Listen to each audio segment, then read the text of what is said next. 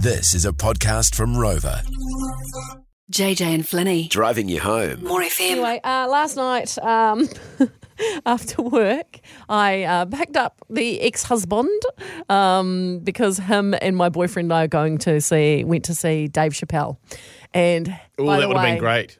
He was very, very, very offensive at times, but very funny. Like, you can't. If you're an easily offended person, you should never go and see a comedian on stage. That's all I'm saying. It's all jokes, right? But he's very good. Anyway, so I picked up Dom, and we got to my place, and I thought I'll drop the car off, and then we'll Uber to the event.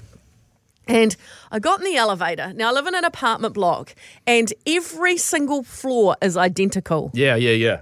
And Same design, same layout. yes, and with your swipe card, you can only access your floor. So I pressed in my floor number, and we got in the elevator. The lift doors open, and we walked out, and we went down to my apartment. And I always try the door first before I unlock it, just in case.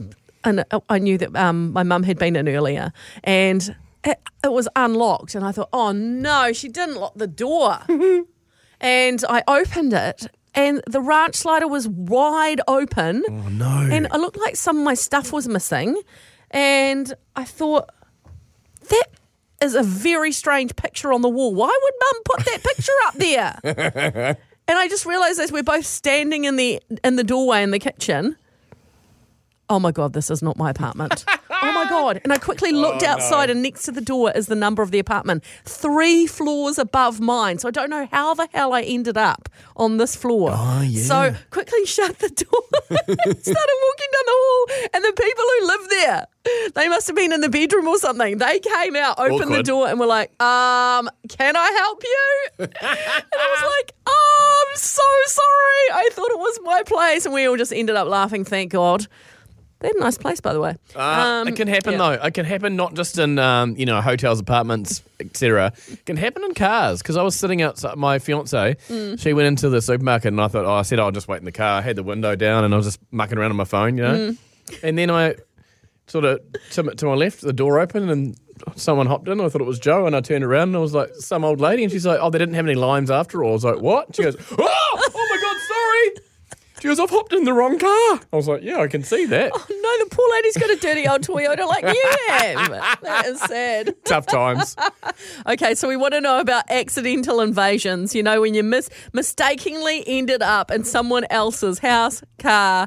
May, what happened to you? So hi. So I was at Countdown, and my boyfriend was waiting in the car. And I had all the stuff in my hand because I didn't have a bag. So there was 2 cars that were identical, and I'm kind of blind, so I didn't have my glasses at the time. So I opened the back door, dumped all my stuff in, and sat in the passenger seat. And I sat next to. I looked to my right, and it wasn't my boyfriend on the next to me. So I panicked, and I screamed at the guy's face and walked out. And then I looked to my left, and with my boyfriend, laughing. It was horrible. It was just the most horrible experience ever. So because you've got to go back and get your stuff. After you screamed in the guy's face, how did he react to that? He was just it was an old Pākehā man. So he was kind of panicked as well. I couldn't read his face. It was so bad. Oh no, but you got your stuff out the back of his car or not? I did. He was very nice about it. I almost cried. Oh, that would be so awkward, because I know you got a fright, but he would have got a fright too. Eh? Yeah, definitely. I screamed at him, so it was horrible. Thank you so much, mate. That is hilarious. Let's go to Carol in Auckland. Someone got in your car as well, Carol? Yes. Me and my cousin, we just finished coming out, and we're having a late night feed, and then we're in the car eating, and then we just watched this guy cross the road over to us, and he looked at us, and he had all his food, and then he just threw his food on the road, and then he just started swearing at me, and we were thinking, what the hell is this guy up to? And then we started up because he realised that it wasn't his car that we were in, it was totally identical in front of each other.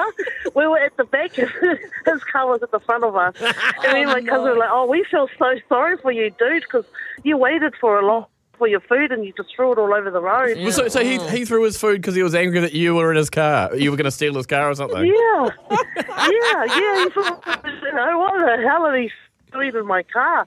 And it wasn't totally identical, and his was just parked at the front of mine. And it's sad to see the funny side. Right, some people just need to stop and take a breath before they react. But anyway, then he probably got angry that he wasted his food. Oh, that's the worst part. Yeah, he's probably really hungry. Thanks, Carol. Have a wonderful night, eh? Oh, have a good one. You too. Thank you. Bye. One on the text here. My mum got up to find a semi-dressed young man on our couch the morning after a neighbours had our party.